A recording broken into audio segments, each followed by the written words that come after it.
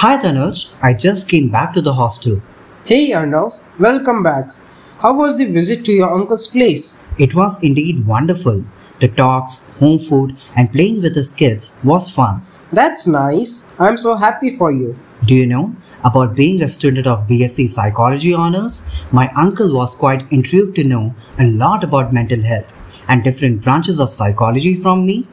We had an interesting discussion on how people have realized the unprecedented importance of mental health.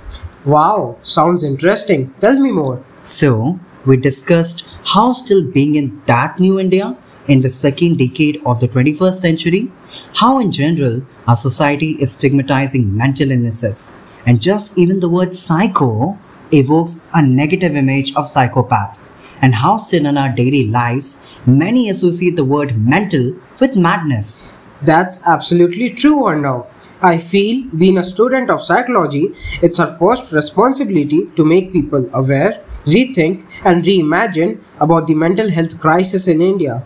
Yes, Tanuj, and in that conversation with my uncle, we discussed further how the COVID 19 came as an eye opener for the second most populated country in the world. We had taken it for granted. The traumatizing virus changed millions of lives. No doubt about it, Arnav. As we don't discuss and have general awareness about mental health, I saw news reports where people have committed suicide due to loss of jobs or losing a dear one in family. Yes, Tanuj, according to the medical journal Lancet Psychiatry, COVID-19 pandemic triggered a 35% rise in anxiety and depression in India. In fact, the Indian Psychiatric Society reported that 20% more people suffered from poor mental health and women exhibited higher levels of psychological stress. In urban poor and the rural migrant workers affected by lockdown showed higher indications of mental health issues. It is still quite unimaginable now. And I read articles during the last year's World Mental Health Day that we still lack zero point 0.3 psychiatrists per 1 lakh of population against the World Health Organization recommendation of 1 psychiatrist per 1 lakh of population. Oh, I didn't know that. That's quite upsetting. So, is even a government doing something related to mental health care or just running in polls to get vote banks? Will there be any change? Is there any hope? Tanuj, it's not that the government is doing nothing to make mental health care available.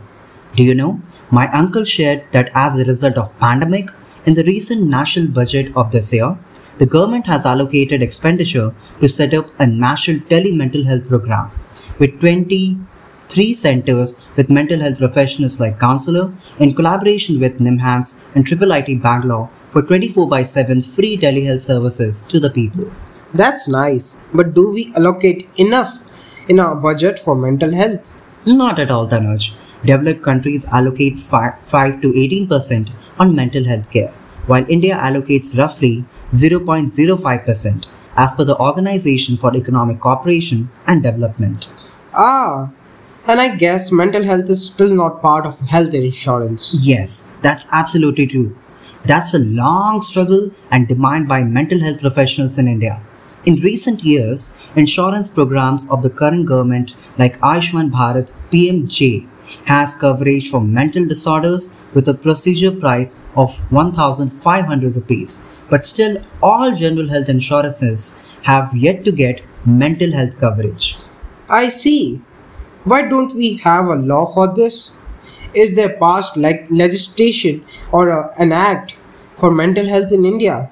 Yes, we do have the Mental Health Care Act 2017, passed in the Parliament, has made several provisions to improve access and treatment to mental health care in India. It made amendments to the 1987 Act and converted mental health care as a right. It had also decriminalized suicide pertaining to prove diagnosed severe stress and shall not be punished. Oh wow! Then what is the status of the act now? The Act has focused on building robust infrastructure like registering mental health care practitioners and implementing service delivery rules. Although the Act required states to set up state mental health care authorities, which is SMHA, in 9 months of the past Act, only 19 out of 28 states had actually set up. Above all, the stigma attached to mental health is still prevalent among many, and the demand of professionals and quality supply of mental health is still a long challenge. Yes, this stigma is still prevalent, but educating the masses about the science of therapeutic effectiveness so that they feel the same as they go to any doctor for a general health checkup. Yes, Tanuj. So, psychoeducation plays an important role here.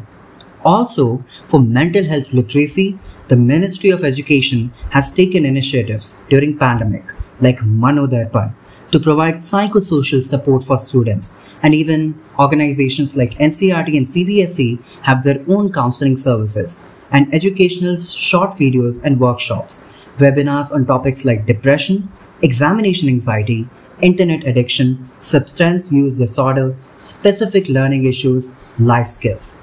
So, yes, there are efforts, but still a lot needs to be done for establishing mental health care for all without any shame.